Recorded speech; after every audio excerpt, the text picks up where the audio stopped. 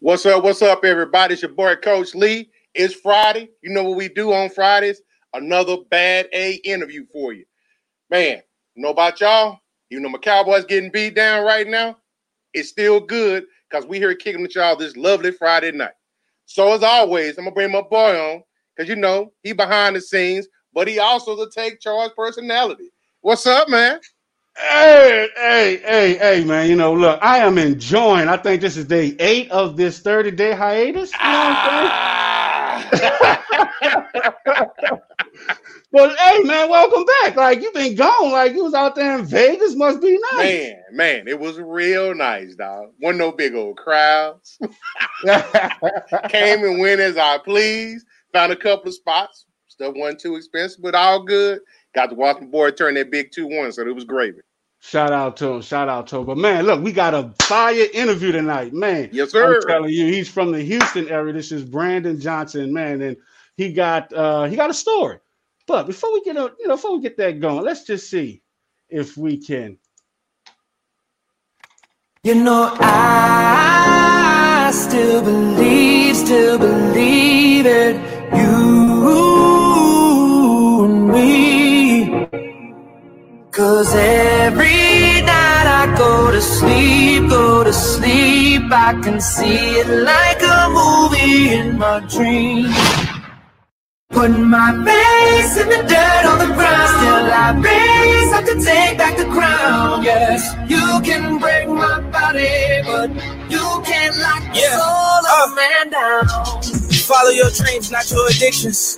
How we gon' follow our dreams locked in a prison? They try to swallow me whole, God be my witness. They pry me out of my dreams, but I'm relentless.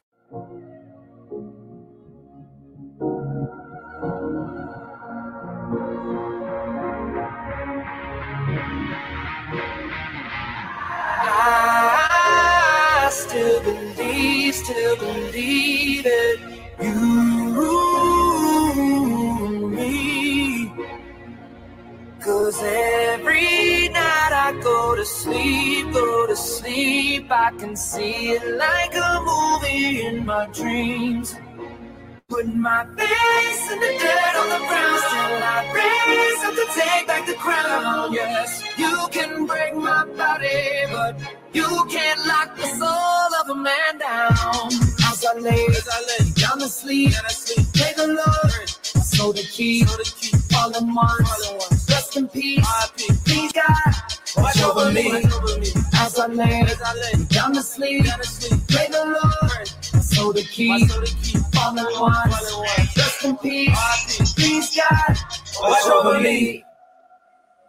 Man, that's some stuff giving me goosebumps, man. Hey, that's what I'm talking about, man. Look, we're gonna bring the man, the myth, the legend, man, the conqueror, Brandon, the basketball speaker Johnson on. Thanks for hanging out with us, man. How's it going? What's up, baby? What's up? Glad to have you, man. Man, I appreciate y'all having me, man. I just want to say it look amazing. 2 young black brothers doing something amazing like this, man. So I appreciate y'all.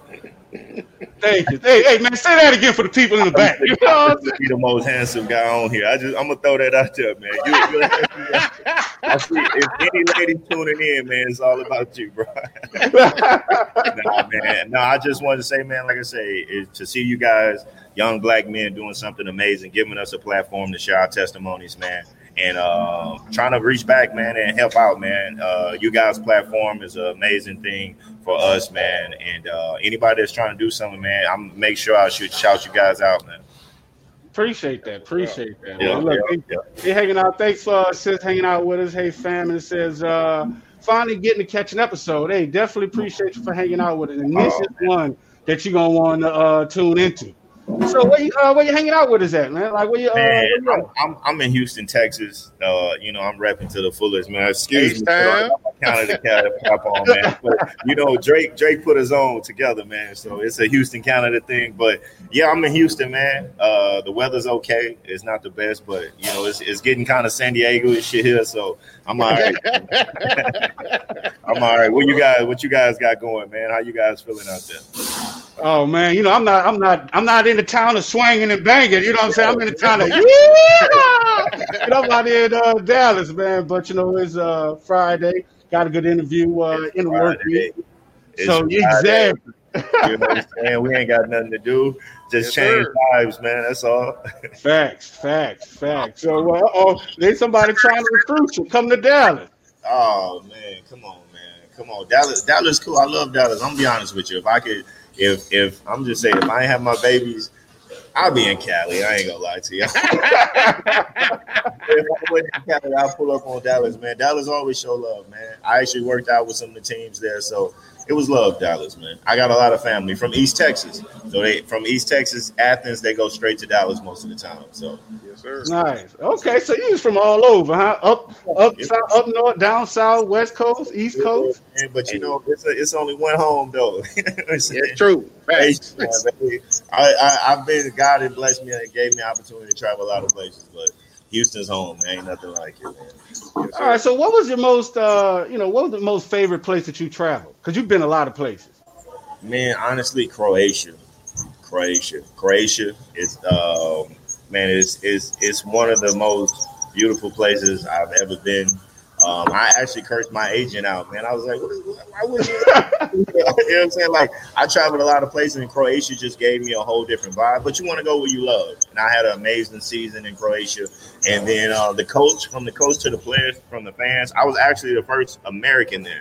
So in a sense, man, I gave a lot of people opportunity. It was kind of like, hey, if you don't do good, we're not bringing Americans back. So you know what? I'll give you a reference point. Kukoc and all those. That's where they from, Split. Split, Croatia. All the kids that played for Chicago and all them, the Bulls, they come from, they was running the countries. You know, they almost beat the USA team. Yes, sir. Yeah, so that's where they all from. That's where I was playing at. That's where I played at. Okay, so you got game. No, man, I just train. I give a lot of effort, man. That's one thing I know I can control. It's a lot of people with talent, but, man, they don't give all the effort. You know, I think that's what separates it. You know, some people just give more effort, and that's something you can't teach, you know. Agree. So, you know, one thing, you know, you've played some basketball. Where did you play your basketball? You played in local high school in Houston? Yeah, man, I went to Rilla Ridge High School, baby. You know, home of TJ Ford, Daniel Ewing, Ivy McFarland, man, legendary. You know, shouts out to the home team, man. They showed me the right way to do it. I couldn't reach that level. Obviously, y'all know who TJ Ford is. Right. And, man, to see them live, man, it was motivation. It inspired me. I watched them perform. They had to buy a new gym in order to fill the seats. Yeah, man, they was crazy. So I came up under there, man. Rilla Ridge High School, Coach Courtney and all those guys, man. They just showed me a different culture. I never had really motivation to play basketball like that, just at a higher level. But when I saw them and like I said, like I told you, when I was growing up, I played with Master P, and I had it. Yeah, I didn't throw that in there. You know, and I'll just give you where it derived from, man. My older brothers played sports, but we was all kind of, my mom's side was gangsters, you know, so I never really took hold to it like that. It was kind of like, I want to do it, but I really don't know, and you're young. And, man, I played with Master P that summer, man. I was in the gym. He said, you make these 3 shots, I put you on the team. He was in the wrong gym. His auntie, Miss Hogan, worked on the girls. She was the head coach of the girls basketball team. So when he came in the gym, he went the wrong way. He walked in. This is how God works. He walks in. He said, man, you make 3 shots, I'll put you on the team. Made 3 shots. Next thing I know, I'm traveling the whole country that summer, man. All everywhere. Wow. But that seed that was planted that my brothers in the older generation didn't get, Master P opened my mind up something beyond Houston, you know, something beyond the ghetto, something beyond poverty. It was like, this one he was making them say, oh, you know what I'm saying? I'm talking about, he walk in the gym, ain't nobody. It was Tank Dog. It was about 50 people in there. He had a no limit song. Tank on, come on, man. You know, that's different. That's when they make it, not Master P. And I'm talking about with the Tank. Shouts out to Master P, man. He just got the award at the BET Awards too, man. So, but yeah, man, that man really, really put on for a lot of people throughout the city and helped a lot of the youth. And he don't know how much he changed my life, but that seed that was planted, man, just made me a little bit different than the kids that hadn't seen nothing. You get what I'm saying? Right. Wow. And I mean, you're no stranger to a hard time and poverty, like, because you had some issues in high school, like you had homelessness, like, you know. Yeah. So I would say this. I credit my father. my mom was going through her situation, which eliminated me and my brothers. We all had to separate. We had different fathers. So then I went to my dad, met my dad, lived with him for a few years. And I just think in the midst of what he was going through, as I got older, I understand the difference of the maturity of, man, it's hard enough to live your own life, let alone live for 5 other people. So when I got older, I'm at peace with it now because I understand what you got to go through from an individual standpoint. But in the midst of it as a kid, you feel like you're not important.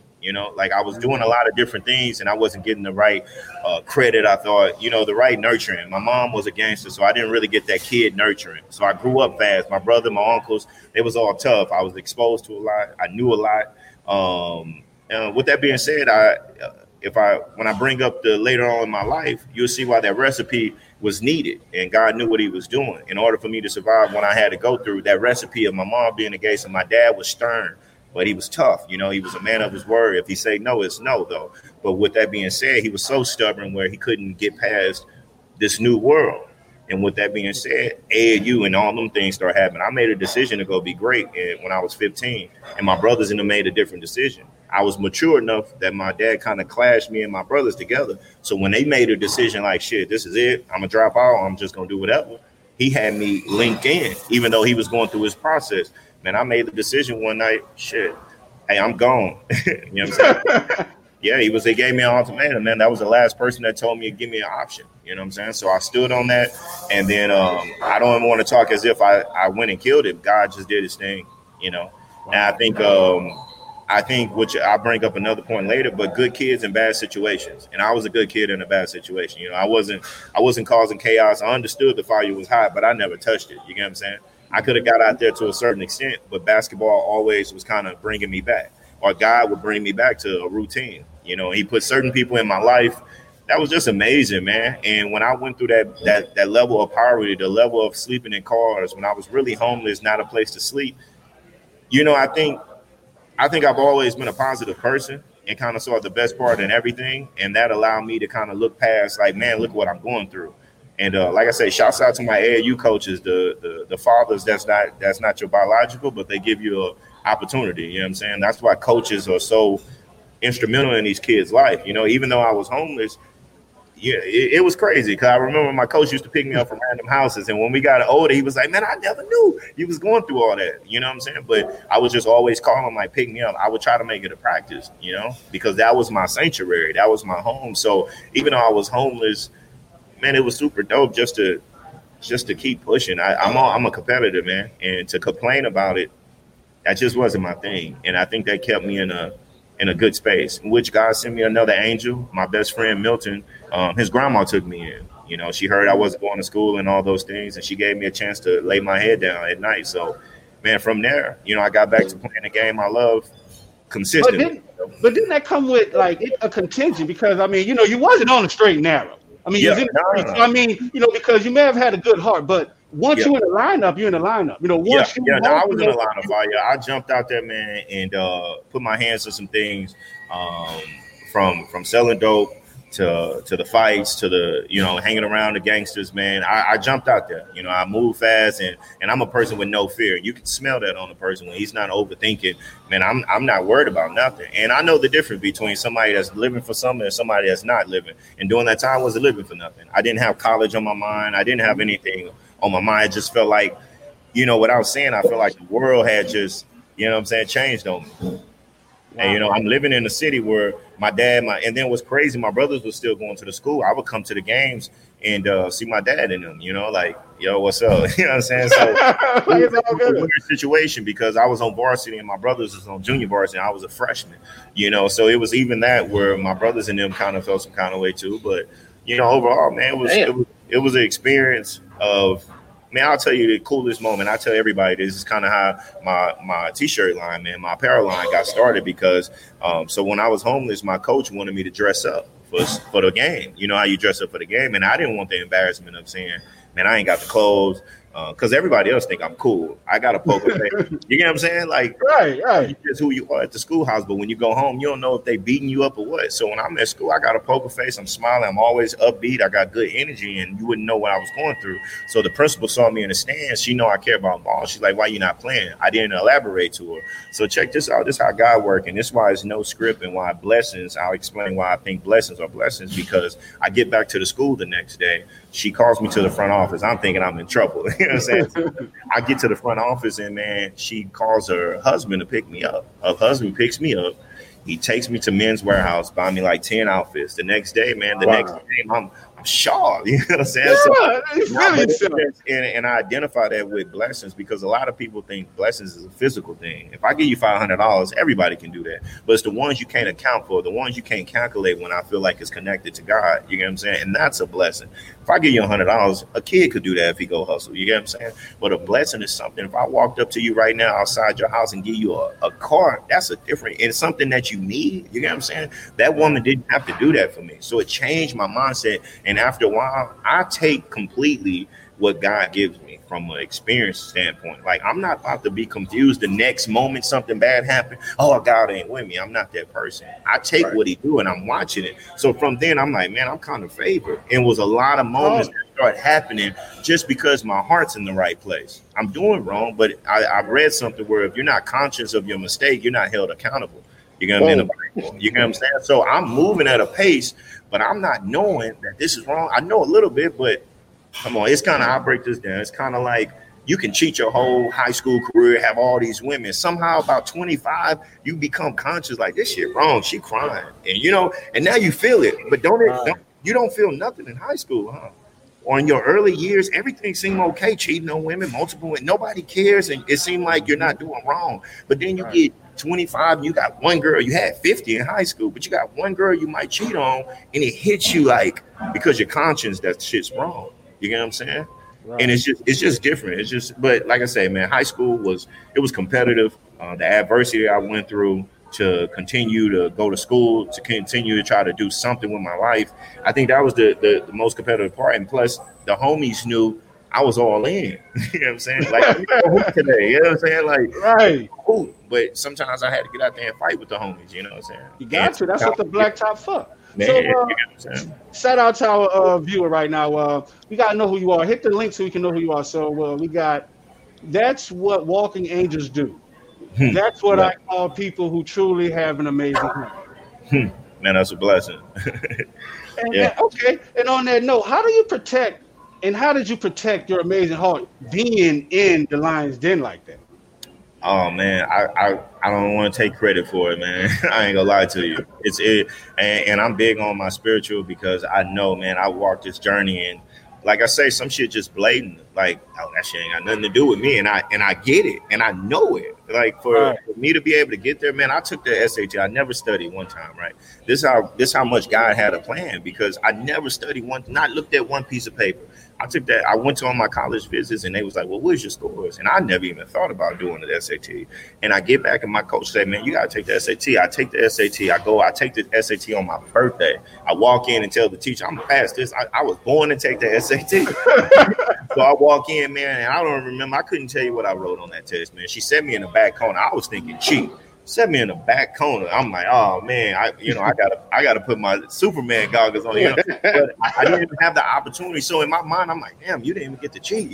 So I didn't even think about what was gonna happen. I get down some weeks later, my scores get online. I'm in my coach's office. I look online. He's like, BJ. I'm like, what? Because I don't even know what's a good score. Man, I made a 1250 on the SAT. 1250. My coach got on the phone and called these coaches. They start flying in. Never took it. Took it one time. Shout out to Coach Hill, with Waco Terror. He's hanging out with us. What up, big homie? Yeah, it was just, moments like that solidifies like, man, this is bigger than me. And I tell everybody, I don't even know what I'm doing yet, because the plan he got for me, man, it's been, I don't question it. If you believe in God and think life is already planned, then what? You know what I'm saying? Right. So it was just a lot of moments. So let's get into it right now. So you got it all wound up. So so you San Diego State basketball player. Yeah, University of San Diego. Yeah. Oh, is there a difference? Yeah. So you got State with Kawhi, and then you got University of San Diego. So I'm gonna say this. This is as simple as this. You got State with black people. You got University of San Diego with white people. That 1250 got me into University of San Diego. We're not giving up for. So San Diego State jumping, but this is how dumbfounded I am. I don't know that University of San Diego is a private school. I'm thinking it's about to be some work on the campus, party. It's a Catholic school and private. There's nothing going on. I'm like, what? You know what I'm saying? But State is across the street. That's our rival school. You know what I'm saying? Yeah. So State that's the Fab Five, Coach Fisher. They had Kyle Spain, they had Marcus Slaughter, they had Brandon Heath, they had they were stacked. Richie Williams, so when I got there, that was the first time they ever beat them, man. So we had a fight with them when I got there in the summer. They handling the other kids. I'm like, nah, this shit new. Hey, that ain't how it's going. Check the ball. You're not making calls and getting it. No, we about to argue this. But the other kids was like, yeah, that's travel. It ain't travel, but just give it to them. No. Right. I changed. That's nice campus, though. Yeah. University of San Diego. So you know why I signed? Come on, man. I played 60 minutes. The coach started finessing me. I'm like, nah, this is just beautiful. And I just felt like I'll be able to do what I want from a basketball standpoint by the time I'm finished, and I wanted to be a true freshman. I wanted to play, and somebody told me something, man, go where you loved. You know what I'm saying? A lot of these kids make decisions on fascinations because somebody else built the program or somebody else went there. I made my decision like, I want to build my own, and I had Mississippi State, Illinois, A&M, and I chose University of San Diego. And my coaches was mad because I played football too. So everybody wanted me to play two sports. Jim Harbaugh was at University of San Diego. Yeah, for the 49ers or Ravens? Ravens. Yeah, he went to Stanford. Then, he was the head coach. I was walking up campus, and the coach knew it. He said, man, I heard you play cornerback. I was a lockdown corner. Yeah. And he's from there. He shut that down. Don't you wait. What you heard my look what he say? I'm a lockdown corner. Yeah, man. He think you good. He ain't just say I'm a corner. You're like lockdown. Man, I'm not even trying to just, but that was my love. That was like it was natural for me. Basketball, I had to train to be better. Football, man, I didn't even have to go to practice. If whoever the receiver was, I just lined up out there, man. I lined up out there and we went at it. But I didn't, like Coach made a deal with me, like, listen, just stay in shape. And I get to practice. I just had to hold the best receiver. Martellus Bennett was the last guy I held, like, shut down. You know what I'm saying? Marty B? Yeah, he tells, man, if he was on here right now, now from a strength, that's a grown man. Shout out to Martellus. He's doing a lot of amazing things, man. You guys should check him out. He writing books for the youth. Yep. And he's doing some amazing stuff, man. I saw his journey, and he went to A-Leaf Taylor and everything, him and Fendi. And so it's just side notes. But, yeah, man, college, welcome. Culture shock. Yeah, University of San Diego, man, culture shock. Pure culture shock. Yeah, so, it was something. I had played in the band, shout out to Grambling State University marching band. We played, we played in San Diego. We played Winston-Salem, though. And, so we didn't get an opportunity to, touring, but the city was so cool. And I'm going to tell you the craziest thing. I grew up watching TV. Mm-hmm. I did not know Tijuana was so close to San Diego. Do that. Hey, I didn't know that. You're bringing up too much stuff. Listen, hey. You said no script. No script. There's no script. Hey, no script. I support it. Now you're going to see he be cheating. Y'all use the video to get me emotional. Now you're using my apparel against me. Okay. Tijuana is on the border, man. And when it was open, man. It was open because you can be 5 going to Tijuana and get right. So when I got there, it was like, oh, yeah. I'm all up. And then I'm going to tell you this. So University of San Diego is different. If I was with State, like 50 people go with me and feel safe. But I had a different smell on me. These are private school kids. So when I got to the school, everybody like, hit BJ, he gonna be the tour guide. hey, they felt comfortable, like they felt safe because they knew I was on that kick. Like, listen, I don't care who it is, it's going down. They had this privileges from that standpoint. My common sense was higher than a lot of people because of the private school environment they grew up. They just knew books, you know. So when I got there, man, it was the coldest part of my story that kind of hardened my heart is I get there, and like I said, I was homeless. I get to college, man. I got 2 bags of clothes, and I get off the plane. I'm never knowing how alone I am through this process. So I get to college. We get to a weekend. We stand in a condo with 5 of my teammates. They're all freshmen, newcomers. So we all getting to know each other. We stand, but all these kids come with their parents, like in trailers. You know, they got TVs and all this shit. And my mind is so locked in on basketball. I'm not even knowing I need this. I'm watching a movie thinking basketball season start when I get there. I'm not even knowing this. You got to go get books. There was so many things. Man, all I saw is he got game, shit like that. You know what I'm saying? So that's what my mind was like, yo, this is how it go. So the part that was crucial for me, man, was to see those kids interact with their families in their rooms. You get what I'm saying? And I'm sitting in my room. I put my clothes in the drawer, and that's it. I don't have bed sheets. I'm just in there. You know, the coach walked by like, yo, is your family coming? I'm like, yeah, you know, like I don't want to be embarrassed again. And I'm like, yeah, but I watched these people, man. I grabbed my basketball and I went up the campus and dribbled, you know, because I felt that was my first time feeling something. You know, I'm real against emotions. You know, like I said, I grew up, I didn't really have that nurturing stage. So when that happened, it felt weird. I was just like, damn, are you crying? Are you about to cry? You know what I'm saying? So I never felt it. You know what I'm saying? So it was just the fact of, man, these kids are with their parents, and you're not knowing you 17 years old, how impactful that is. You know, I had to grow up so fast where I didn't feel it, but I felt it, and it was my body temperature changed. Like, damn. You know, I understand that. Yeah. Like August 1st, that's the official band day, the start of band camp for Grambling State University. Yeah, and all the people are there. Exactly. So I graduated from John McDonald in New Orleans. So my family, they didn't believe that I graduated from high school until they dropped me off at Grambling State University. You're right here. So that's the whole ride. They be like, oh, don't make me come out, drive all this way out here, and have to take your ass back. You selling drugs on campus? Exactly. Check your instrument. He got kilos in the Exactly. Like, what you doing there? So, man. So I get it. Grambling, so I don't know if you know Dr. Thornton, but he was at Willow Ridge High School. We had like the #1 band in the country for a long time, man. We was on like all these shows, Oprah and everything.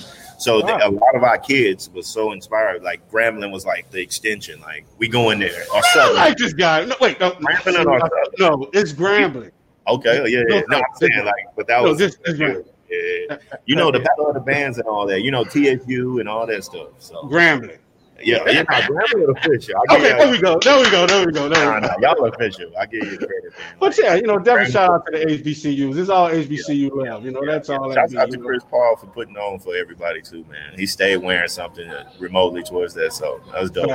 Facts. But so you was up at San Diego. So when did when did the bad stuff start happening? Bad stuff, man. So the bad stuff took place freshman year all the way. Nah, like I said, man, it was just all different. Like I got older while I was there. My freshman year was growing pains, culture shock.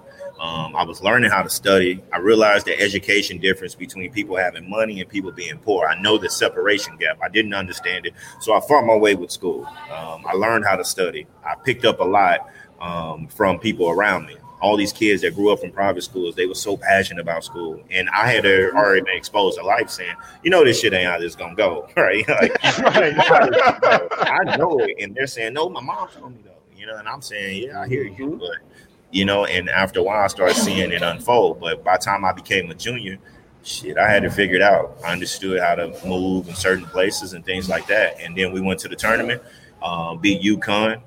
Beat a couple big schools, and all of a sudden I'm walking to the gym and I see NBA scouts. So shit start changing, man. I start seeing my life go to a whole nother level.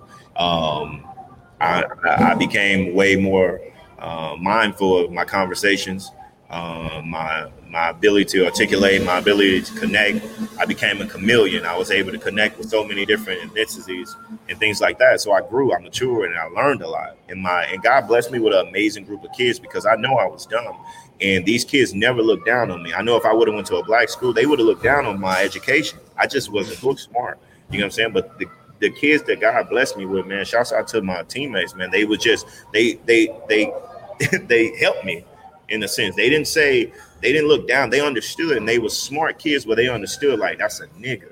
You know what I'm saying? It's two different words. So sadly, I say that, but it's two different. I knew what I was. They understood what I was. I wasn't a black kid coming to the school. You know what I'm saying? You can sense that difference. I understand. And they understood that and they respected that, but they didn't look down upon me.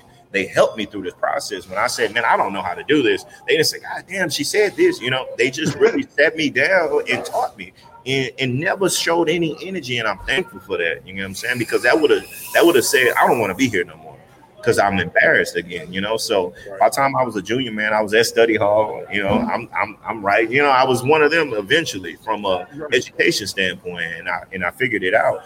And like I say, man, by the time I was a junior, shit, anything about negativity, about what I've been through, but I also had a blessing in 2007, man. My son was born and my grandma died. So it was my sophomore year was tough to rewind because my son was born, which that was a blessing, but my grandma passed. And that was the first lady when I was homeless, gave me a place to stay.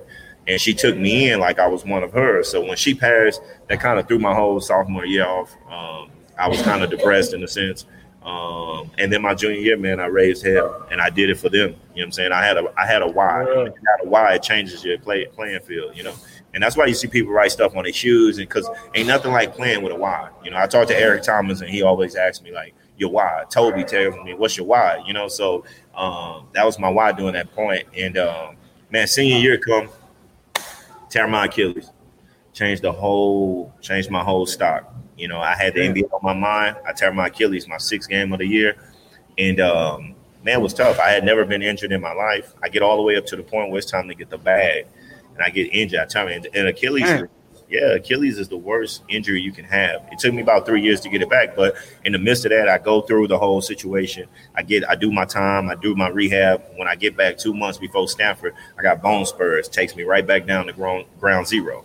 And so I pushed through a full year, and that's when the whole issues start formulating. I wasn't confident, insecurities, all those little things that played a part on my mental. It was breaking down because I didn't have family. When I come out of surgery, I'm doing my re-therapy. You know, you want family by the bed, you know. Right. I did 5 years of college, not one visit, you know what I'm saying? So not one textbook, not anything. So when I'm going through these tough times, man, I make every decision for myself, you know what I'm saying? So that year was tough for me, which played a part on some of the decisions I made through that process. To bring it up, I don't know if I want to get y'all the NBA side first or how I had to backtrack. But that year, I just want to say that year kind of played a huge part on some of the decisions I made moving forward, you know. But college was amazing when I finished. I got a lot of records, accomplished a lot. I graduated college, something they can't take away from me. You know what I'm saying? So I went hard, man. I competed. And it was tough. And sometimes I coach AAU right now. I look back and see these kids that's 18, 19, 20. And I'm thinking about when I was them and I see how much of a kid they are. And I never saw myself as a kid. You know, in San Diego, I was living there. These kids was going to college. I was living there. I ain't got no home. So it was different. You know, I see these kids and man, my mom's going to put $100 on my card. Shit, I got to go back. You know what I'm saying? Like, it was just different. Why you ain't in class? Shit, why I ain't eating? You know what I'm saying? Right. Like, ask me that. You ain't asked me why I ain't eat last night. I'm not, you know, when I got to that arena, I'm the richest man in the room. You know, even though everybody was rich around campus, these are millionaires. You know, they dads are billionaires. That's why I'm saying USD and state is different. These kids are rich, you know, like they ain't driving nothing but the best and they only getting the best.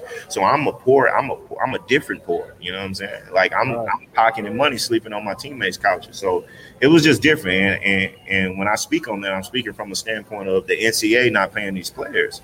You know what I'm saying? Yep. So a lot of things can transpire because of the lack of finances. You know, some of these kids you pull in that's amazing, even though they're your mules. These kids, the breadwinner of the family, they got to go get the shit when the mama's hungry and the baby's hungry. You know, these parents are older, so they don't dig into their lives, and they didn't dig into mine. You get what I'm saying? Understanding how homeless I was, understanding what I was really going through, understanding I'm a gangster on this campus. You get what I'm saying?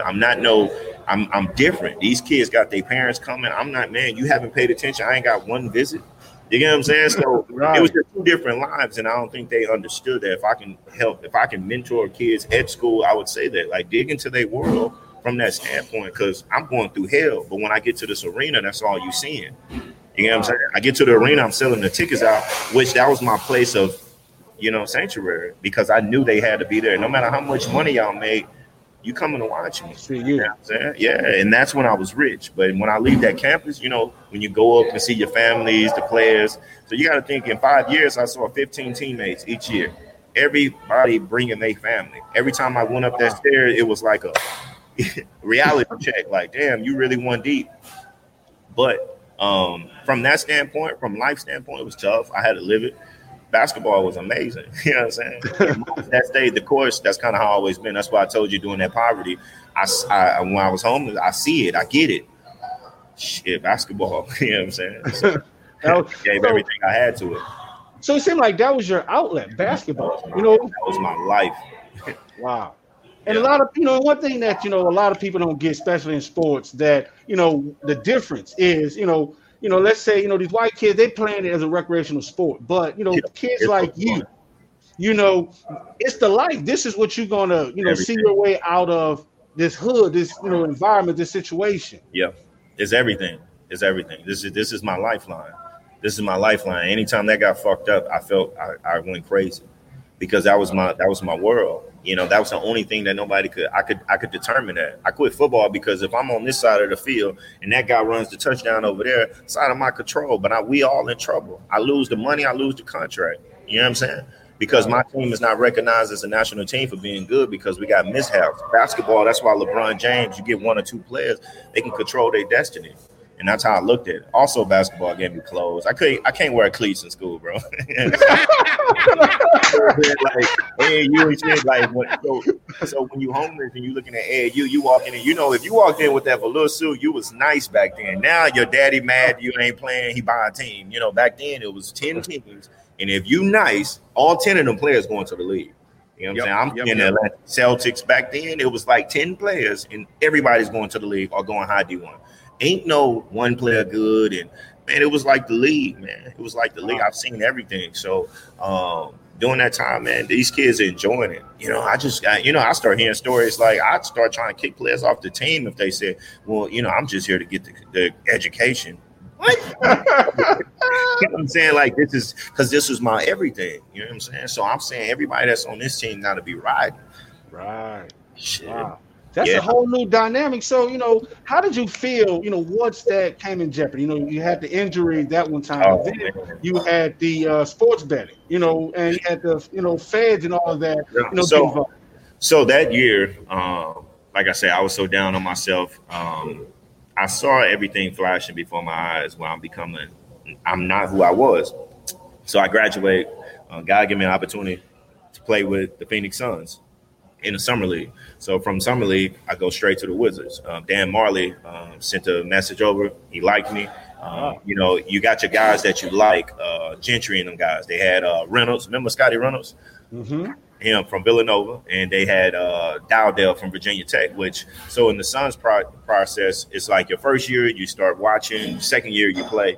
But see, for me, I was like, man, I'm on the clock. And then I was coming from the injury. I was just kind of getting back stronger. And so I was dealing with that. So he liked my game in practice, but they had their guys that gave the minutes to. And next year was supposed to be mine. Send me over to the Wizards. I went up and down from D-League, during the time D-League, and the Wizards.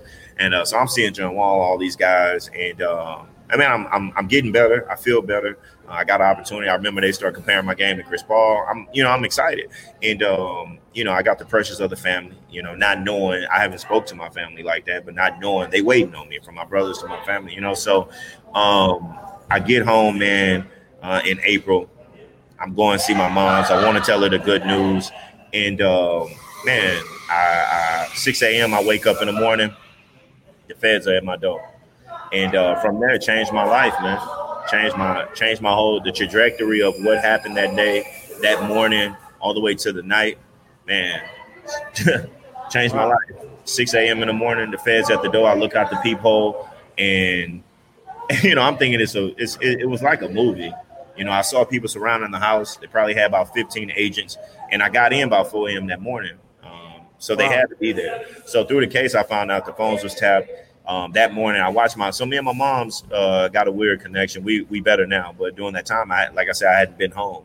And the last time I saw my mom, she was going through a situation where she had to leave. And to see me, you know what I'm saying, the correlation with that, to see me, now I'm watching her on the floor, watching me leave in federal with the feds in cuffs. And I'm riding with them, and I'm so calm because, like I said, I couldn't think of anything that I had done. And we're riding, they're talking to me. They start talking about San Diego a little bit, but I'm still not putting it together. I'm just thinking they know I play ball. And we was actually in Houston. We get off 290, and we go into the federal place like a bat cave, right? And I'm like, damn, what's going on? So, and I'm still cool. They good cop, bad cop kind of vibe. And they run my fingerprints and all this, and they still won't tell me nothing. I'm drinking, I'm eating. I'm like, shit, you guys, you know what I'm saying? Like, because I don't. Like, you want an autograph? Like, what y'all doing? Like, what's going on?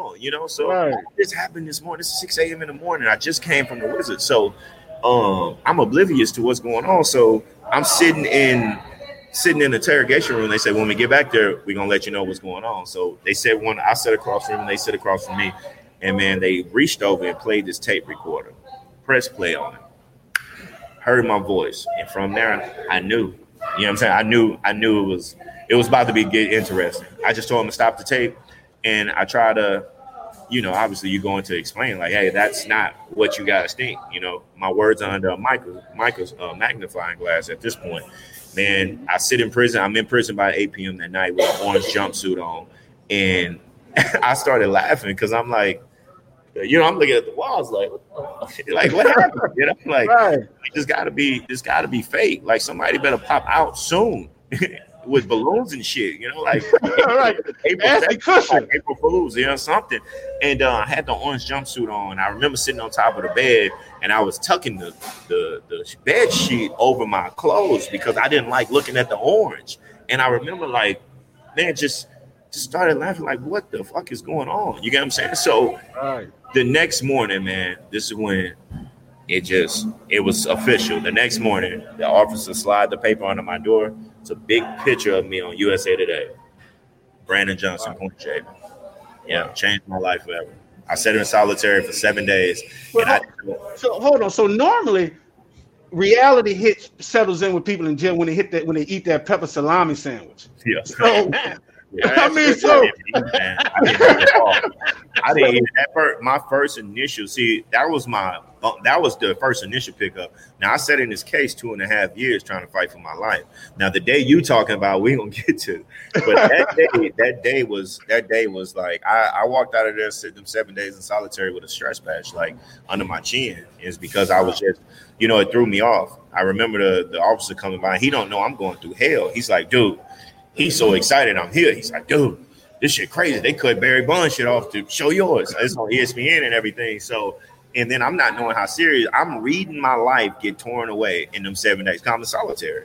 And then I can't go in general population because I'm a risk. You know what I'm saying? Somebody will make a name off of me or something like that. And it was crazy, man. I had somebody have a standoff with the SWAT team in the case. Like the mafia was in my case. So it was just the level just kept building, and every day it kept building, saying that, hey, you in some shit. You know what I'm saying? If I didn't say it, this goofy dude that came in this officer that was so excited to explain how my life was getting torn apart was like, yo, guess what else happened today? It was like he would put a chair out the door and read my life away. Like I'm like, dude, go get some sleep. Ain't somebody else hungry, bro? But he was excited at the same time, but for me, man, it was tragic. I got out, and you know what I did? I went to the gym like everything was normal. Man, I walked in that gym because it was cameras and ABC and everybody at the house. So I went straight to the gym just to kind of try to get my mind when I got out. Man, them people thought it was a ghost walked in that gym, like, the ball dropped and started rolling. Like, I'm not even knowing, like, my case was that broadcasted, And it changed my life, man. Changed my life. Wow. So what did it feel like? I mean, it had to be like a gut. It had to be a weird feeling reading and just hearing, you know, your life, you know, people making you out to be a bad person. Man, you know what? I speak to kids now about labels. And if you're not your biggest fan, you got to be here because you're going to go through your adversity. And when I go online, man, and Google and see things that's saying, hey, I'm a menace to society if you Google me. You know, now I'm gonna say this: all the positive things I have done and changed the narrative, you can't type my name in and get that first. You get what I'm saying? Sadly, you know, and that's just the way of the world. But I've changed the narrative. But at the end of the day, when you type my name in, it still says, I'll just say Menace to Society. It seemed like I had a goddamn gambling ring, a mafia ring. You know, it was just so many things that they said about me, man. It did play a part on motivation. You know what I'm saying? It depends. Two people in the room. You know, if I'm talking about $1 million and somebody that won $1 million, they gonna hear it as, man, I'm about to go get it. And then you got the other person saying, you cocky, you talking, you belittling me. You know, it's two different people. And I'm a person that's hearing that them labels and them titles and all that. I'm saying success is the best revenge. And it motivated me. You know what I'm saying? So without saying, I'm not a person that's about to, I talk now. Sadly, I didn't speak to that case. You get what I'm saying? And It was just the fact that I knew the weight that I knew what I did in that case. Beyond what they're saying and beyond what they thought and beyond all that, I understood that part. But I know I at this point especially, I know my story. You know, I know God had a plan for everything. But during the moment, man, to read that, and now I'm looking for teammates that's speaking, coaches that's speaking. You know, now I'm starting to search because I'm reading certain things. And one of the things that stuck out to me is one of my teammates said, I'm going to tell you this, it's the only one that hurt me. None of the other shit hurt me. The only one that hurt me is when I read on my teammate and he said, man, how much of my career was real? That's how it's serious. You know what I'm saying? For him to say that, and I'm connected to them. So that made me say, man, that's a lot of my teammates probably thought this shit was going on for so long and how much of their career was real. You know what I'm saying? It's like personal, you know, that's a character. It's different when the people speak and they don't know. But when the person in that locker room, they making comments, somebody I went to war with, and you know how much I've given to this game. When they said, man, how much of my career was real, that impacted me. You know, I took a blow for that. And like I said, God sent angels, man. When I used to have them days when I'm getting down, man, it would be a call that come, hey, you might got a deal. Because I was still trying to play ball through that case, you know. And they took my contracts. They labeled me a flight risk. I couldn't leave. It was so many things. But what I can tell you, man, that gap that I had from my family and everybody that I thought I lost, man, God filled it. You know, that energy that I had, the negative energy that I felt, them 2.5 years, man, I got my son. You know, I wasn't able to be with my son every day. And them 2.5 years, man, I was able to take him to school, do a little cool thing, the birthday parties, all the shit that I wasn't going to sit down and do because I'm chasing this dream.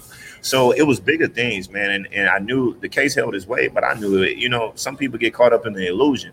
And the fact that I was able to get that, something that I left, and it was like God combined both worlds. The guy I was in California was BJ, and the kid I was in Houston was Brandon. I left there as a kid. I came back as a grown man. I didn't know how to combine it, and God allowed it, and you pray for it. But when it happens, it feels uncomfortable.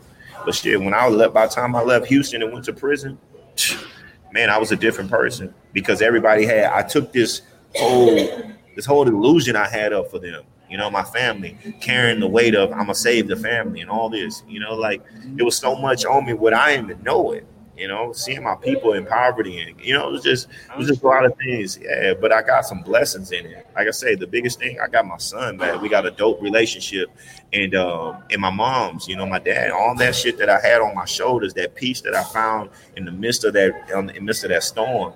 Man, this shit fun now. I give it up for that, for real. So people don't know what sports betting, point shaving, like what is it? You know, sports betting, gambling, man, it's controlling the outcome of the game.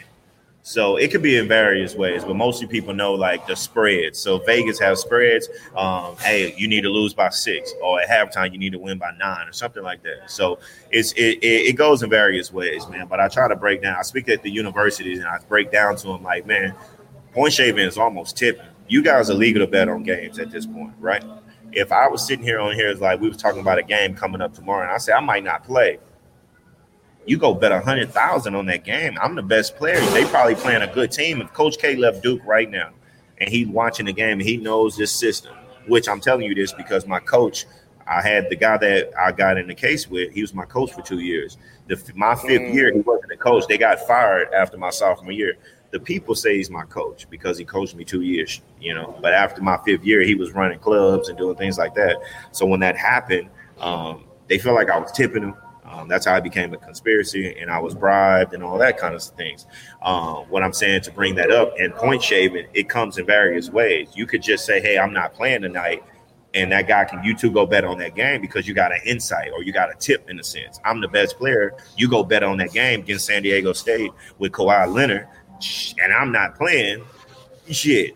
What's the tip? You got a tip that you're going to probably win. Now, if I'm on your phone talking like this, that's you get what I'm saying? Wow. There's a lot of things that transpire. That's so easy that you can get wrapped up in it. I mean, that sounds just like it's that easy. And kids don't know, and I try to elaborate to them. And when I'm speaking on those terms, so I try to connect with them, and I say, listen, there's also if that girl, that mafia guy send that girl over there to you, and you like girls, and she getting everything she need out of you, and you vomiting at the mouth about what's going on in the locker room, what's going on, you know, you're more receptive to talk to a girl than a guy. And then she takes that back to that man. It comes in various ways.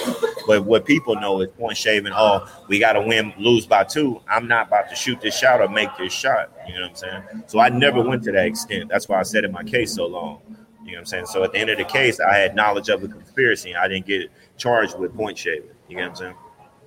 What? That seems like it's very similar to insider trading. Yeah, it's some New York Times kind of stuff. You know what I'm saying? But it's like I say, man.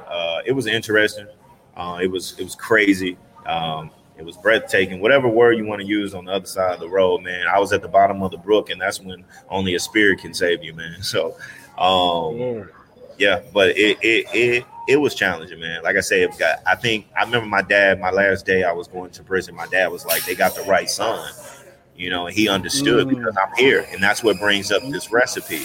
Because without my mom's, what she gave me, that gangster, and while my dad, we didn't stay long together, but he gave me morals, values, and rules. You know, he was firm. He was like, nah, you open that door for that woman. You know, with certain things that I learned through this process. So my time prison game, you know, I think that's why I was able to mentally tap in. I had went through the whole process. I watched my life be taken away from me. I lost everything, contracts, women, homies, friends. You know, I lost a lot of, you know, but I found out what was really important through that process, you know, and that was getting closer to God. I was understanding who I am, and I was understanding who I've become.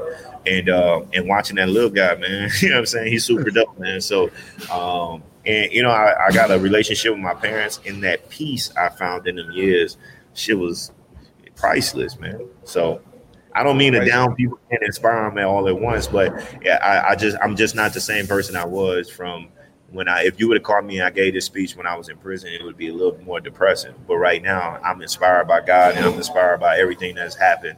And I don't look at anything as a negative. You get what I'm saying? That's kind of, I got to keep it like that because shit, this world whooping our ass. If you're not locked in here, then you get caught up and it'll drag you, you know?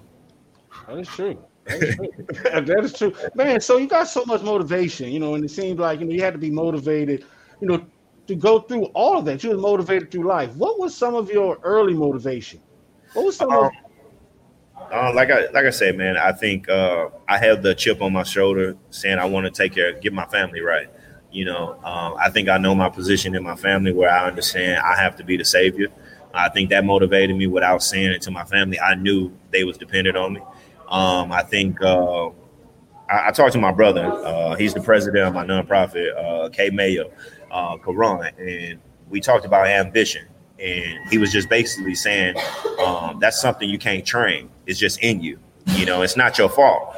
You know what I'm saying? Sometimes I get caught up, and sometimes even with my lady, I argue because ambition is something that I can't control. This is just in me. I don't know how to stop. You know, at this point, this is not something I trained for. It's saying, get up. I don't set clocks and all that shit. I'm just I'm motivated by something that I can't explain. You know, I don't know what's going to happen. I don't know what I'm doing, but I know I can't stop. I'm ambitious. You know what I'm saying? That's something you're born with it. You're not trained. You don't get it. It's just something that certain people have. And I feel like in God, you know what I'm saying? I feel like between those connections, man, I'm really ambitious about just, you know what I'm saying? That's something you're born with. It's not, I promise you, it's not something you train. I haven't trained for this.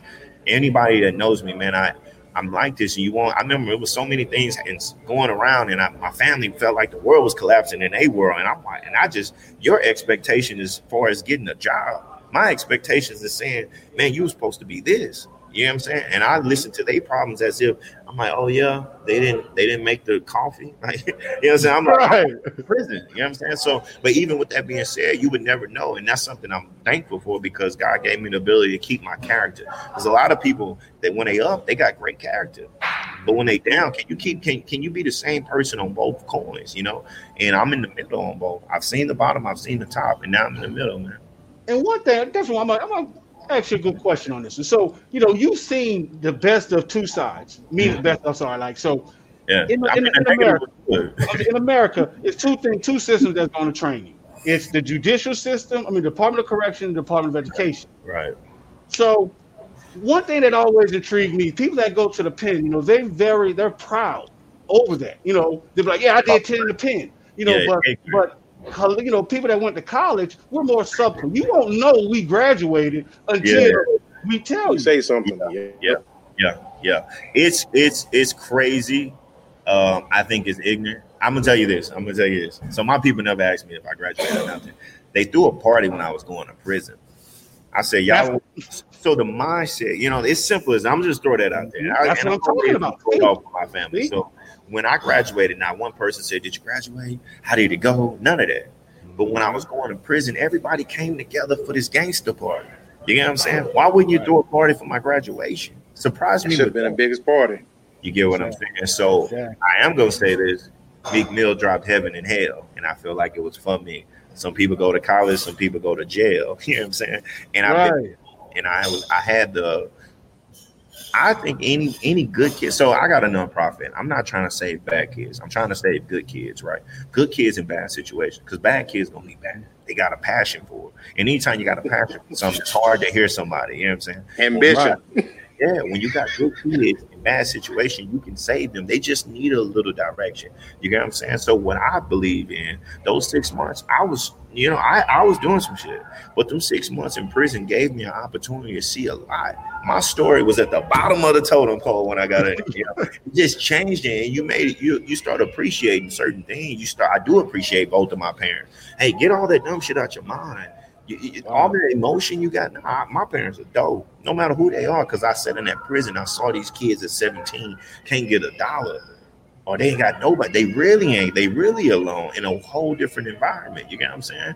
And for me to get that insight of that world, it's grooved me, and that's why I say I think I'm built. God gave me a cold armor, because I went to college. I got an insight of how to own a business, how to articulate myself, how to have my manners. It's so many things that I'm telling you, he threw in this pot. And before I'm 30, dude, you know what I'm saying? Like I've seen a lot before 30. I've seen a lot from a different view. Not like, oh, I made a lot of money. And then, you know, it wasn't that. It was like, yo, I've seen it. I've seen the bottom. I've been in prison. Like, oh, it was, you know what I'm saying? It was just, you know, that insight of both worlds, man, that's crucial. It's crucial. You know what I'm saying? I would say any kid that is on the borderline, they don't need a lot of time. They just need an insight. You know what I'm saying? And if the justice system can understand that, I think we'll be better off. You know what I'm saying? It's just different. It's just different. Hey, give a shout out to Shuli. Love Shuli. Free host of speaking. Yo, I love Shuli. Thanks for hanging out. Shuli's dope, man. Shouts out to Shuli. She's dominating in Houston right now, man. So shouts out to Shuli. I understand. I get up, you know. She running things out here, man. Black women, awesome. Yeah. So you know, you was motivated. You had, you know, was able to you know, get through your time in the pen. When you got out, because see, you know, when I got out, you know, my first meal. I got out with my first meal. Shout out to Gene's Po' Boy. I think they closed it down in New Orleans. You know what I'm saying? You know, you were stationed in New Orleans. Yes. Oh, yeah. You was lucky, man. You was lucky. You were stationed at home. I had Ellie Hobbs, but okay. So I had a hot sausage po' boy. Oh, okay. What was your first meal?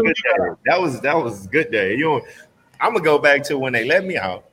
This one I realized I was institutionalized in 6 months, right? So they let me out. They give you a bit of change. I supposed to catch the Greyhound. They had me in Yazoo, Mississippi. I don't know why. I'm in California. I'm live from Houston. I could have moved around in Texas. That's where they have gun charges at. Yo, a lot of gun charges in Yazoo. Yeah, you know the Jay-Z and the Reform and all that. Yo got it. Mm-hmm. That's where it's at. So it was bad. They poverty at the highest. So boom, I get there. I get out. I get to the bus. I'm like, damn, my bus coming about 40 minutes. I'm gonna get some food. It's a Church's Chicken across the street, right? Get one of them butter biscuits. So I get in there. This one I realized I'm institutionalized. I walked up to the screen, right, where they got the food to order. I just stare up there, right? This is let me show you. The lady is screaming at me like, "Sir, what do you want? What do you want?" The only reason that's when I said, oh, I can order, huh? I got a choice. But you know, in prison, you just go and get what you get. Just right there, right. Oh man, wait! Did the internet stop? Wait, hello. He froze up on us. Oh man, but hey, that's how it happens, man. But that is funny. He was standing up there waiting to be served when he was at Church's Chicken. It's one of the small things that you don't really realize until it actually happens. Right. You know, exactly. There you go. All right, hey, welcome back. Yeah. All right, we still going. All right, so hold on, we got Shirley. She said, inspirational story. Thanks for sharing with the STWF fam. Yeah, definitely. Everything froze up again. There you go. We good? Yes, sir. We good. So I'm up there. The lady like, sir, and then I said, oh shit, I can order, huh? She said, yeah, baby, don't worry about it. They all come across the street when they get out. She said, I said, yes, ma'am. She said, it's okay. Your Greyhound go come in a minute, huh? I said, yeah. She said, make sure you get on it. Get your chicken and go over there across the street. I say, yeah. She say, everybody come through here and just stare at the menu. That's how I knew. Because we just, oh my God. I got you. But it was, man, my journey back, man. When I got out, I got back that night, man, and it tripped me out, man. I had went through a 3-year situation, and I lost a lot. I learned a lot. I played basketball in prison. I won the championship. Guess who was in prison with us? Who? Young Buck. What? Yeah, man. I feel bad for Young Buck because that's the homie, man. He got out. We used to be in the barbershop, and he telling us about Master P and everybody, 50 Cent. So, man, we played in the league, man, and that it's kind of like the Daniel story, man. His talent kept him safe, and that was like my sanctuary, man. It gave me ability. In prison, man, whoever the most talented, you okay. You know what I'm saying?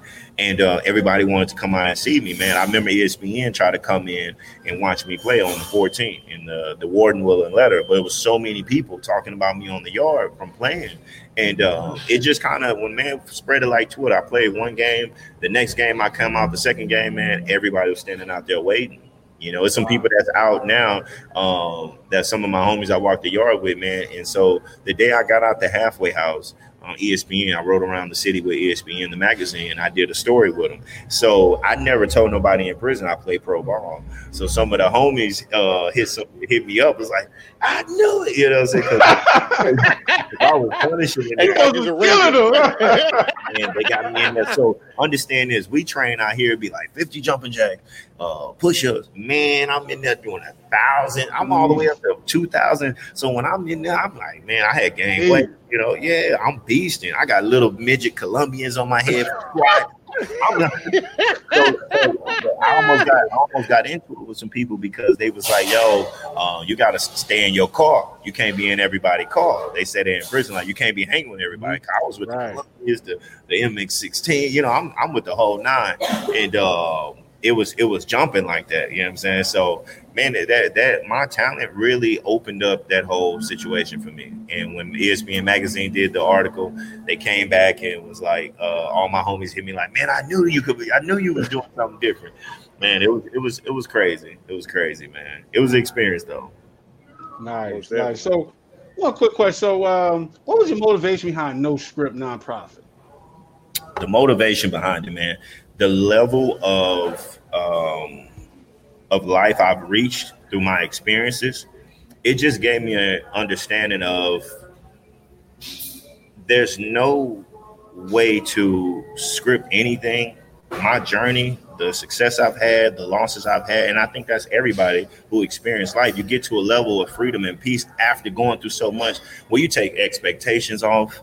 You stop trying to calculate every move. You know, this is relationships. This is life. This is just how you move. And the more you do that, you can appreciate certain things that's going to happen. If I give you, if I had $100 and you expected that, and I don't give it to you, you're going to feel some kind of way. And I can give you that $100 the next day, but the energy you got from the day that you had expected it, it's still going to leak over. And you can't be completely happy the next day. So now I'm in a position where I'm saying, man, after experiencing everything, this 2020 has taught us completely, yo, you can't control this. Kobe died, the guy from Black Panther died. You know, all that kinds of things let you know, like, listen, when Kobe died, everybody like, get close to your family. No, get close to God, because they just took Superman. And I tell people that, I'm like, yo, if Superman can go, we all up for grabs. Get closer to God. You get what I'm saying? Everybody like, let me call my mama. No, mama is regular. He just took Kobe, and nobody think God gonna take Kobe. So why in the hell he won't take you? You get what I'm saying? Now we got the pandemic and all these kinds of things. So no script is saying, listen, enjoy your life. Stop putting shit off to 5 years. No script, live life, freedom and peace. My apparel shoot I did the other day, the event, I wanted a celebration because I'm in a standpoint in my life that happiness and peace is key. And I stand on it. I'm willing to die and sacrifice everything because at this point, man, listen, I've seen it. Nobody's doing it right. Nobody. And no matter how you try to script this, who thought Kobe would die like that? Had an amazing story. And no matter how you try to script it, this shit can go any kind of way. Pay attention. You get what I'm saying? And that's what no script is. It's like, yo, I'm done scripting this. I got my head down. I'm enjoying it. And I'm going to do as much of my effort now. I'm going to work my ass off. I got goals. But far as if it don't happen, this is not no breakdown. This is saying, hey, it's no script of life. Enjoy your life.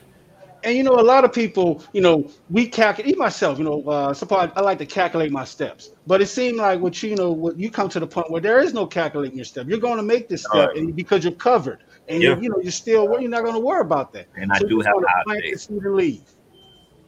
High faith. And I do feel like I'm favored. And I am going to say that to a point where, hey, I am cocky about my favor. I am cocky on what God has done. And I don't take it and I don't feel bad about it. I am super cocky on God's performance. He has performed. And I'm not, and I'm cocky about it. He's giving me a whole different confidence after that journey. And I'm watching it. The same people that I went to prison for, I spoke with the FBI. You get what I'm saying? And I watched these kids at the university look at me differently because them guys went up there and gave them a PowerPoint. They sit back in their seats like, oh, here we go again. And then I said, they're talking about me. Let me educate you through my experience. So that's another thing from my nonprofit. I'm educating these kids through experience. That's why I say shout out to Master P because he planted a seed in my mind. That was education through experience. I want to give these kids a different experience because talking and showing them that PowerPoint don't get you the same. You know, if you're in the streets, it's different holding that pistol and talking about it. You get what I'm saying? So it's just a different, I'm trying to offer that to the kids and the youth. And like I say, I know I listen to a lot of speakers and mostly all their stories end with our almost. I almost was homeless. I almost was this. No, I'm telling you, this is facts. And I'm bringing other stories in. My oldest brother, the president of the nonprofit, he's been a gangster 24 years. He's changing his life, and it's amazing. You get what I'm saying? And a real gangster. He's been out since 13. When I told you, me, my mom's, and my brother, we all separated, he didn't have a father. He went straight to the streets, learned the hardest way. In 24 years, he turned 40, and we threw a celebration for him because he crossed over. You know, it's tough. But at the end of the day, hey, I'm gonna go give you real stories, and my clients is gonna be different. I'm gonna give you education through experience. I ain't bringing nobody up on the panel talking about what they almost did, talking about we was eating noodles. Everybody ate noodles. You get what I'm saying? So, you know, I'm not fascinated with that. I don't want to hear about it because I'm trying to reach a different group. I'm not trying to reach the group where we know we got the middle class, but yeah, tell them they got to get up for work. But what about them gangsters and them kids that saying I ain't got no fucking choice? I know I got to get up. How you motivating me when I know this? Tell me something else. How you going to connect with me when I know I have to get up? Not that, oh, get up, wake up, and read a script. I'm already up. You know what I'm saying? What about that group of people that's saying, listen, I ain't got no choice. Talk to me about something else because I'm already ahead of the ambition. Them people ambition, they just ain't got opportunity. And I'm digging back in the community right now, trying to give them opportunity, give them a platform, and take the education I got and take everything else that I learned through this journey and give it to them. Wow.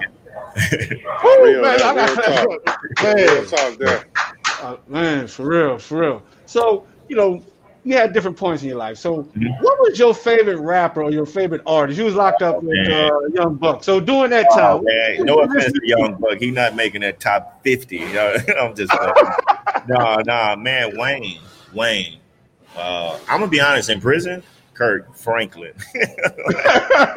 Kirk Franklin, man. I would get up in Rain, all those songs, man. So I was all on. I used to run around. I used to get up, cause I was training in prison, get up at 6 a.m. and start running, man. And I just, man, Lil Wayne, who's Gift and the Curse. It's kind of like y'all back in the days, man. Tupac threw y'all, meshed y'all life. That was it. Man, Different. That's my social injustice. That's different. Yeah. Tupac left all that era. See, my brother was a big fan, and I know that brought a different breed out. You get what I'm saying? So, Lil Wayne was kind of made the world cool to be gangster. He messed some shit up because now you get the substance has been taken out because of Lil Wayne. You get what I'm saying? Yes. That's it, right? I'm about to say, bring it down. I couldn't think of it, but that's it right there. Melodies from heaven. Yeah, man. And then I heard that Tasha Cobb in there, man. Godly, her newest song. I heard that song in there when I was in prison. I remember going to church in prison, and man, you ain't seen church until you in prison. Church, because it's where the Lord is. He's warning. That's way deeper than they would understand, because that's the world of that's a whole different level. You know what I'm saying? Like, people out here working, you got church people that really don't know, but ain't nothing like the sin. You know what I'm saying? Mm-hmm. Humbled at that point. Different culture. Humbled at that point. It's different because he ain't wanted that. I mean, right. It's a whole different culture in there. It's different. And when you get in there and you talking to murderers and killers, and they sitting there saying, God, you don't even know why they saying save me. I mean, you do to a certain extent, but it's two different breeds. Right. And the sad thing, America has locked them animals up because they take chances. That's why Pac say, you never realize the precious time that bitch niggas is wasting, because it mean that it's these kids that's in prison. They just took a chance for their life. You get what I'm saying? And you got people out here saying, no, I'm good.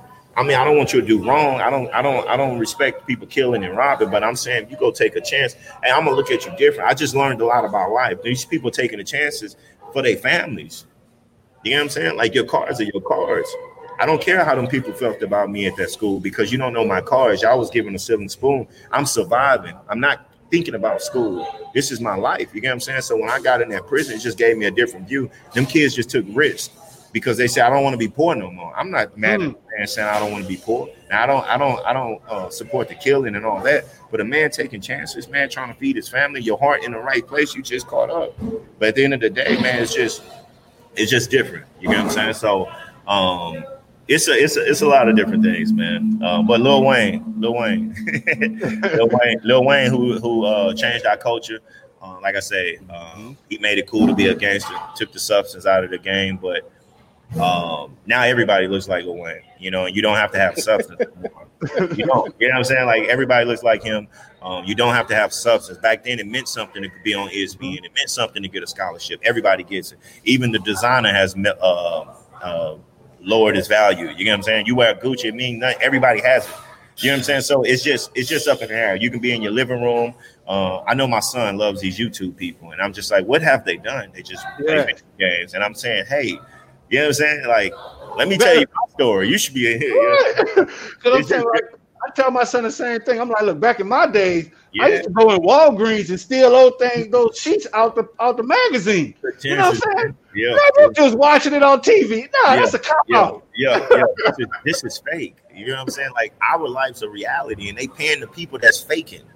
You know what I'm saying? Like, pay me. This is my real life. I should be a billionaire. But you're paying people that's going on TV with a script faking. It's not reality TV. Come to real reality TV and pay them people. There's some people out there with some amazing stories. Right now, I got a show called No Script. No Script, and we're doing the most amazing stories and the worst stories. I'm interviewing a homeless guy because I think he has an amazing story. Just because, how did you get here? I think everybody want to know. When you see a man that's homeless, just like, is he lying or what? How did he get here? And I'm intrigued by it, you know. But I'm also doing the best stories too. But I also think some of the greatest worst stories teach you some of the greatest lessons, you know. So I'm not against anything. But that's why I like his No Script because, excuse my French, fuck your rules. You know, we live in life with no script. You know, I don't want to live by the norm. Wow. You know, it's funny because I say something similar. I was like, you know, there's people that follow the rules, there's people that make the rules, and there's people that change the rules and that they make the rules behind. I feel like that's who I am, one that they change the rules and they make the rules behind. So, man, I'm with you on that. So good, you know, good points. But Coach Lee, got any questions? Yes, we can hear you. Okay. You can't get rid of us that easy. I'm all in, man. Y'all got all my attention. So, Coach Lee, you got anything before we get up out of here? Sure, you know I do. So I got a couple of questions for you. You know, I'm here to listen to this great story that you're telling us, man. Mm-hmm. Got me intrigued. You know, my partner always ragging on me all the time, but like, hey, man, you're paying too much attention to the story. Oh, but hey, if it's a good story, it's a good story. You good? But a couple of key things that I got out of this whole interview, and it's been amazing by far. So, you know, the biggest thing that I know that I hear, and you know, as far as talking points, and I think it's something that, and I'm not going to make it a race thing, but at the end of the day, it's a cultural thing. Yeah. And I think what's missing, especially young black men in America, nobody really shows us how to do things. They don't educate. You know, we're always told, don't cry. Don't show emotions, a sign of weakness. So when we get hit with that adversity, all we know how to do is to react with aggression. Yeah. And it's a curse. We don't have a you don't. So, you know, the biggest thing I got out here is as far as, you know, planting the correct seeds. I think that's an amazing concept. Mm-hmm. You know, being able to, it can be somebody like in your situation, they didn't know what was going on at home. Right. But your principal noticed because she was able to see the signs. I need to step in here and give this child his blessing. Yeah. And that blessing is an investment on your life because that's a chapter in your book of life that you can go back to and you know how it impacted your life. Yeah. You know, and being able to influence the young lives. And a lot of people, I get tired of hearing it, you know, athletes get paid too much money.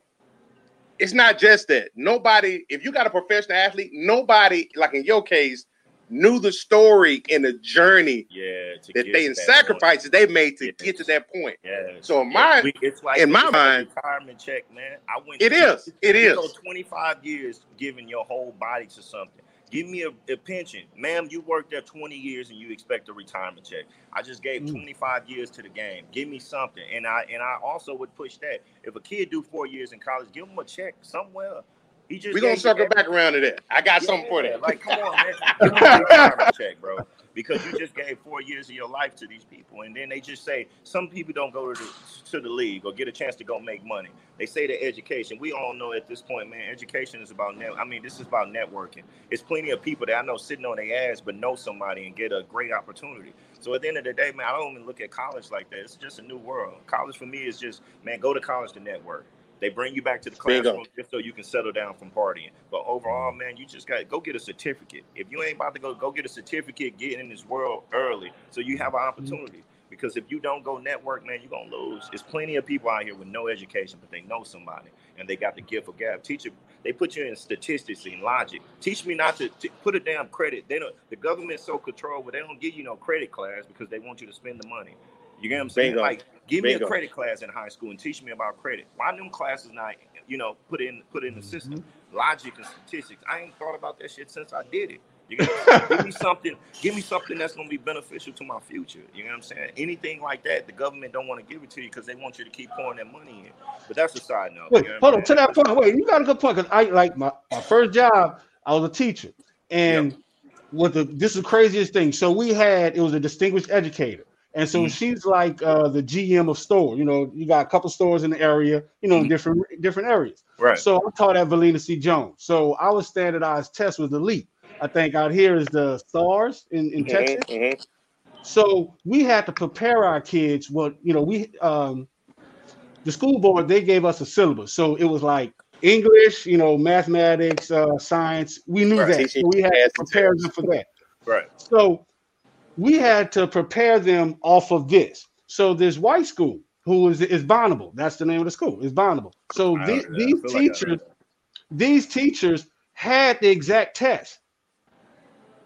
You heard that? Me in the school in state 2 failing, in state 2 of state takeover, we had to prepare our kids for math. So we prepared our kids. 1 + 1 is 2. They got that. They get to this leap. They say leave the train station at 7 o'clock, going at 75 miles an hour. Now, mind you, half these kids can't read. Yep. So they already failed that. But these kids in Bonneville, in this whole different culture, these teachers had the test. So they're going to be able to pass it because they got the exact answer. They're going to have better test scores. They're going to have a better alumni because it's set up for them to be advanced. They say it's our fault. You know what I'm saying? Like, it's not. When I got to University of San Diego, the separation of what I learned and what these kids knew, man, it was completely. I could tell the difference between having money and being at these private schools, and their common sense was low.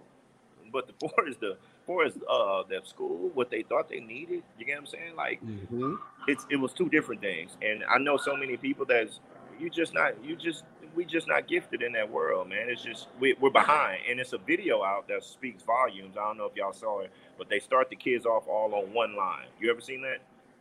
No. So I'm gonna break the story down. So it's a white guy that's the coach, and he said you can win $100 whoever win the race, right? They're all sitting on this line, all different coaches. But he said, before y'all run, I want whoever this question pertains to, take 2 steps forward.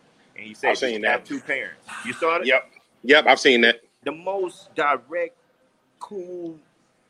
Man, it's in black and white, literally at that point. It was, and everything he said. If you got 2 parents, take 2 steps forward. If you only had 1 parent, take 2 steps forward. If something was paid for, you take 2 steps. When they look, he said, now they all walked up. It was so many people close to the edge, to the end of the race already, and they haven't even started racing. Just 2 steps every time it connected to your store. And then he said, now take a turn around and look back. All the black kids were standing on the line. Yep. And he said this. He said, you see why y'all ahead? He said, only reason why y'all be winning is because y'all start off so ahead of the game. You get what I'm saying? The video was crazy. You got to check it out. So everybody's ahead of the game already. All those people that we just start late. And he said, now I'm gonna let y'all run. They ran the race right and finished. He said, and they still almost catch y'all. Man, that's powerful. That's dope. Crazy. You know what I'm saying? That's just a crazy story, but he did it so dope where it was just like, and they still almost catch y'all, even with y'all being so ahead of the game, which your parents gave you all this money and all that.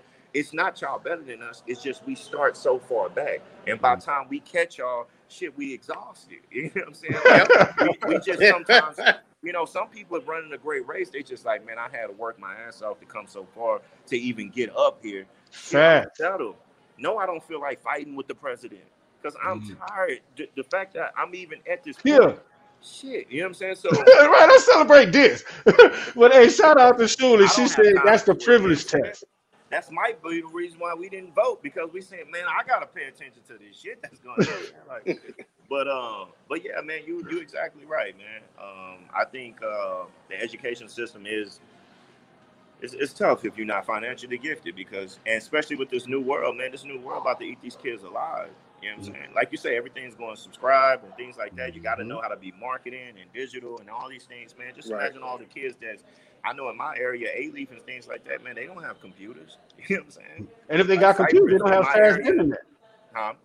If they have computers, they don't have the internet to support the online learning. Man, it's using hotspot. It's tough. Off they phone. Exactly. So I got one last question for you.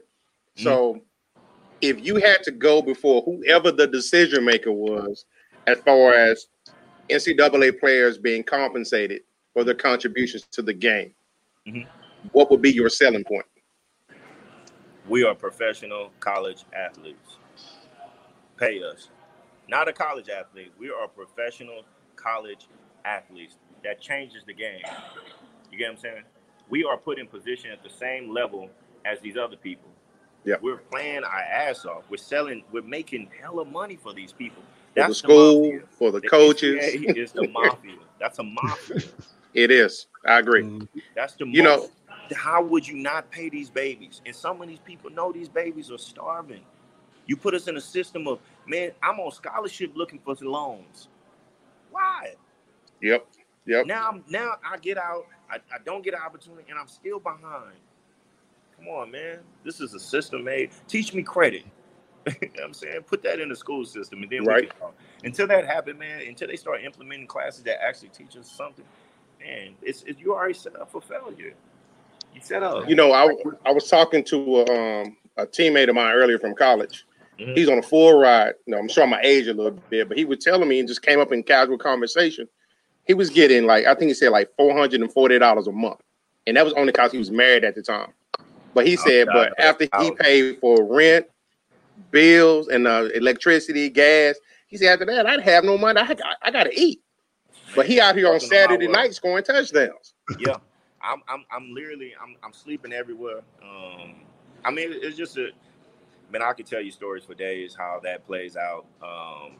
It's crazy from that standpoint. But like I said, I think we're professional college athletes, and I think LeBron and them are on the right track. Everything that I'm preaching, man, is for the other students that's going through. I was homeless in college. I shouldn't be. I was the #1 player in California. You know what I'm saying? Like, I'm on the NBA boards and all these kinds of things, and no way I should be sleeping on couches, starving. I'm out there selling drugs. You know what I'm saying? Like, I shouldn't be provoked to put in this position. I'm selling tickets. I'm doing everything. You know what I'm saying? So, from that standpoint, man, you got to give them, because now, as you see the results, I'm intrigued by somebody telling me, listen, $5,000 if you do this. You know what I'm saying?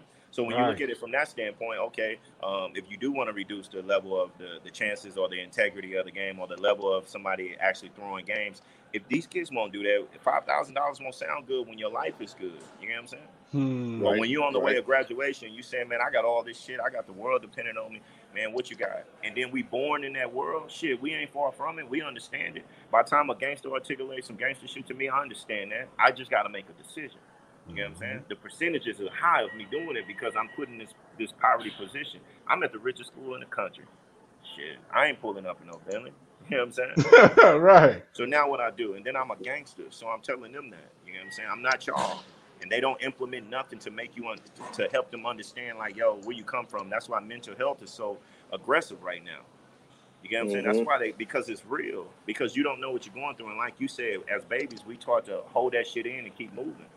That's deadly. That's poison in your system that you're keeping in. That's why therapy. White people go to therapy and we get it. I get it. I understand it now because it do work. You vent. You let things out. It's therapeutic. You know what I'm saying? This public speaking has been therapeutic for me. It helps me get through what I'm going through. I'm not knowing it, but I see the advantages of letting certain things out and not holding it in. You know what I'm saying? So for these kids that don't have that outlet, don't have that platform, man, what you doing? They just want you to go perform and not pay for it. I remember Napier from UConn was eating goddamn jelly sandwiches. You know what I'm saying? Like, and he just won the Player of the Year or the tournament. Come on, man, it's insane. Chris Webber, when he was at Michigan. Yeah, man, you gotta pay Zion. You're not gonna pay a Zion? Come on, man. Yeah, they probably getting paid, but have you watched The Scheme? No. With Christian Dawkins on HBO. Check it out and we'll talk. The Scheme, HBO. Christian Dawkins. Man, this is good, man. This is real good. I apologize. I'm emotionally unbalanced right now. No need to apologize, man. We bring it to you real, man. But I'm studying these coaches, man. Like I said, I've been on a lot of different sides, man, and I'm just trying to bring it to a head. And I'm learning. I'm reading. I'm learning. I'm watching everybody that's moving, and everything's in your face. You know what I'm saying? So, forgive me. I'm locked in. Motivation, brother. Exactly. He say, "Stay woke." Some song like that. This is America. Nah, I'm just kidding. So I'm gonna ask you this. It's a little controversial political question. So, you being a felon and you being an educated man, what is your take on felons regaining the right to vote? Oh man, that's real. Cause my family been preaching to me, "Have you voted?" I'm like, I'm a felon. And I definitely think, sadly, if you let us vote, we gonna make a difference because it's so many of us. And what they know is it's more of y'all out in there than out here, damn near. You know what I'm saying? So just imagine if they do allow that. Because I can't vote. I got to go through this process of voting now. You get what I'm saying? Which, I mean, you could, but it's a lose-lose, man. Even from the job aspect, it's a lose-lose. Like, you paid your debt to society. Why are you holding that against me? And then they're not reading. And then sadly, these people are not even reading what you did. They see the title felon, and they put you in this box now. They put you in this box. I try to start my after-school program, just a side note, and the lady was like, "Hey, you a felon?" I'm like, "Ma'am, my felon is dealing with basketball. Non-violent. You can start an after-school program for these kids." And sadly, the people that went through that's most experienced in some shit that these kids need, our community need, these people won't give us the jobs. And they need us. Who's better to teach these kids and inspire them than people that's actually went through it? You can't go sit in front of that kid and say, "I know what you're going through," when you're going home to your mansion. They not gonna connect. I watched it. When I say I gave my story to them kids set up in their seats at them universities, Louisville and Oklahoma, because I'm attached, I'm connected. I got the same energy. You know, I grinded like you. And then you got them other men, them FBI agents coming there saying, "And this is what'll happen if you do this." Man, get that PowerPoint off. Right. It's different. And the fellas right now with that title, man, it's tough. And mine is on a lower scale, so I could imagine what the people that's real so-called criminals, what they going through, man. You know what I'm saying? Right. Hey, shout out to you. You know what I'm saying? Shout out to you, man. Shout out to everyone that's working, like, for real. Appreciate it, baby. Felt this one. You know? We might get a sponsor for y'all. Hey, that's Dave Black. You know. Shout out to Starbucks. We gonna send this to Starbucks, man. so we know you already started. The closing. You got any shout out? Shout out to Starbucks. Yeah, Starbucks might sponsor our next year. We might have a breakfast event, man. Hey, man, let's do it. In the city, man. We got a link, man. That's it. With y'all. Yep. That's Power by Fans is all about networking, because our network is your net worth. Yeah. So, shouts out to Shirley, man, for making this happen, man. She's super dope for that. Yeah, shout out to her. That's family right there. Yeah, man. But I enjoyed y'all, man. Hey, it was dope, man. Hopefully we can catch back up. We can do something else, man, where we can connect, and maybe we can have y'all on the No Script show, man. Hey, man. You don't want no script, unbelievable, boy. I'm telling you, look, I'm warning you now. Yeah, y'all thought y'all was gonna get out of this without signing up. Nah, we see y'all the subscribe email. Hey. And let me see, I can only imagine what that's gonna look like. We sending you too many emails. Nah, she would have said her pleasure. Appreciate it. You know you're super dope. But yeah, man, it's just, that's how it is when kingdoms link up, man. Like, we got a kingdom over here, you got a kingdom over there. They're both thriving, and we're both, focused on helping. You know what I'm saying? So, that's what we do. Man. Exactly. That's all it's about. You know. Yeah. So because for a long time, I grew up a taker. You know what I'm saying? No matter if you be like, you know what, I'm giving you this $100. No, I'm finessing you out of that $100. Yeah. You know what I'm saying? Yeah. So I understood how to keep things and how to keep things and sustain things. You can't be like that. You know what I'm saying? You got to be a giver. Yeah, everybody wants to hold on to their little thing, man. And sadly, if you're not Hov and a billionaire, man, your shit not worth that much. Give them jewels away, man. And that's how I feel. I'm giving with my nonprofit and my events and my foundation, man, I'm just giving entrepreneurs the opportunity to put their stuff on a platform. And I think it works out, man. I think that's the dopest part about offering back and giving back, man. And what you guys are doing, reaching out to these kind of stories and giving us a platform to share, man. You guys, I commend you guys, man. That's God's work. So I appreciate you, fellas. You got me all teary. Thank you. Video. Give me all emotion. I'm leave it there. I ain't but I'm like, y'all couldn't see me, but I was in here singing. Like, look, I see. He had no Tyrese. He was doing that Coca-Cola. That Tyrese on the backstage. We see you. But, hey, this dude, Uncle Leroy, man. We had a great interview with Brandon Johnson from Houston, man. Definitely look him up. Follow him. We got some big things going. No Script nonprofit. Coach Lee, before we get up out of here, you got any shout-outs? Hey, Brandon, man, appreciate you again tonight, brother. Definitely enjoyed it. Looking forward to linking with you on something in the future. Shout out to everybody that hung around. This is, I think, probably one of our longest interviews, but it was well worth it. Hey, no need to apologize. It was good. It was just what it was. That's a testament to what you brought tonight. Exactly. No offense to our previous people. Yeah. Wait, you see him keep me politically correct? You see that? You ain't getting they about to call in on you. Oh, okay. Okay. Exactly. 23 minutes and you stop me, huh?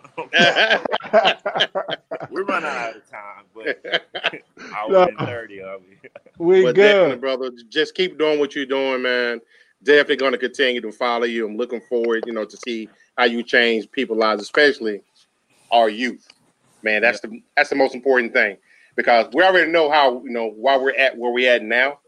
But in order to make up that gap in that privilege test, we're making those investments now so they can take that, use that, and then bring it to their family. And that's how the legacy starts.